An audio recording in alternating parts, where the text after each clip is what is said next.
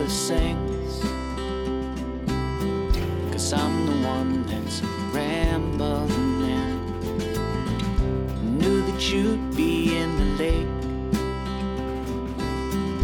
just in time to resuscitate. Something's off for a mist, it seems, running away from all our childhood dreams. You're the one who still wants it all. Mine's the mind that cannot seem to recall. Since 17.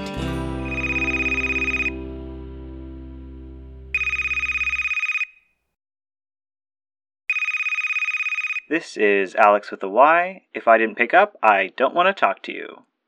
Or I'm busy. Yeah, that's nicer. Damn, why can't I say anything nice? Anyways, this is Alex with a Y. I'm busy, call later. Alex, do you remember the first time you told me a secret? I'd told you so many by that point. To this day, I still sleep with a teddy bear. That I hate pizza, though it's humanity's favorite food, so I eat it anyways. That I like Justin Bieber's music. How, after I saw my mom kissing a man that wasn't my dad, I told my dad and he couldn't care less. After discovering that they didn't love each other, I ran away from my home. I tried to get to your house, but I didn't know how the bus worked. I ended up sitting at the stairs of a convenience store entrance.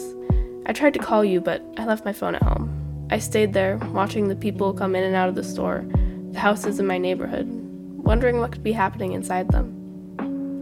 I returned that same day, but I still dream of running away. It used to be to your house that I was running to, but now I have no idea where I would go. By the time you first told me a secret, you had told me quite a bit about yourself. However, none of it had been a secret. Your sister already knew you were trans, your friends in the volleyball team already knew that your back was covered in acne, our teachers would have already been notified about your diabetes. And everyone who has ever met you knows how much you love to quit school and go out into the real world. I was selfish, but I wanted some piece of you that was only mine. A token of friendship that couldn't be lost, like a grimmer version of a pinky promise. But when it finally happened, it terrified me. It was after classes. We were both still at school, the noon was chilly and the bench we were sitting on was moist. I don't remember what we were talking about for you to say the secret, but I remember how you said it. Looking at your shoes and with your shoulders hunched, more to yourself than to me. Sometimes, when there's nothing to distract me, I want to disappear. Disappear to where? Nowhere, just disappear. Poof, have to never feel anything again. I've never told that to anyone before.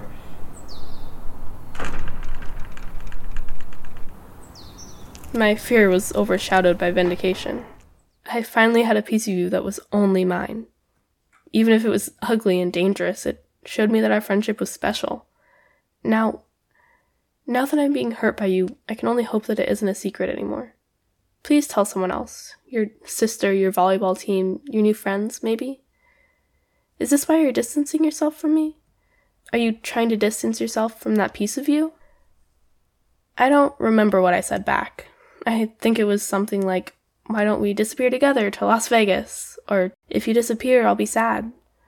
Whatever I said, I know it ended up being short in comparison with the magnitude of the confession. I am sorry. To be honest, I don't even know what I would tell you now. But I still care about you. I would still care if you disappeared. Is it weird that I care about you after, while we're becoming strangers again? Isn't it weird that we haven't stopped being friends? Unlike breakups, we're just slowly drifting away? Like when a big cloud transforms in two by the wind. The first time I told you a secret, it wasn't as impactful as yours, but it did reveal a weakness of mine. It was my birthday, and you knew it was because I'd been talking about it since November started. But I still didn't expect any present from you, least of all handmade presents. So when you arrived at school with a pretty bag and a bow, I was truly surprised. I've never had friends bring me presents before. Well, now you have one. It was a small, crocheted pink teddy bear which I named Lilac. It's still resting on my shelf. Do you still wear that pink hoodie that said punk that I gave you for your past birthday?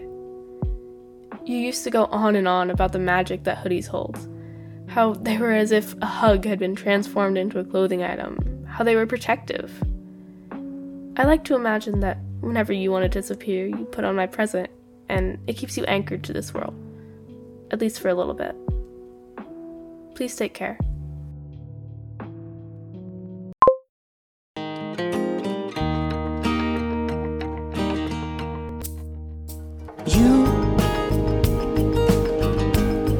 You're scared to be alone.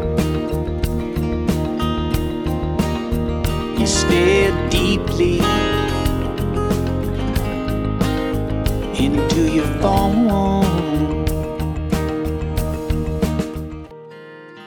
Please Take Care was told by the following people: Abe Blair as Jaretzi, Nicholas Zotz as Alex, and Arian Joe Contreras as the crew.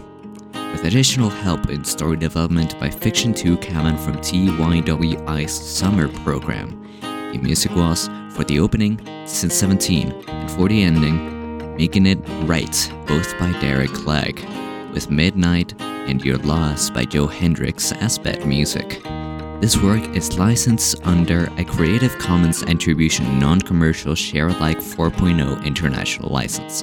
For more information, check out the website link in the show notes. And remember, a friend is not forever.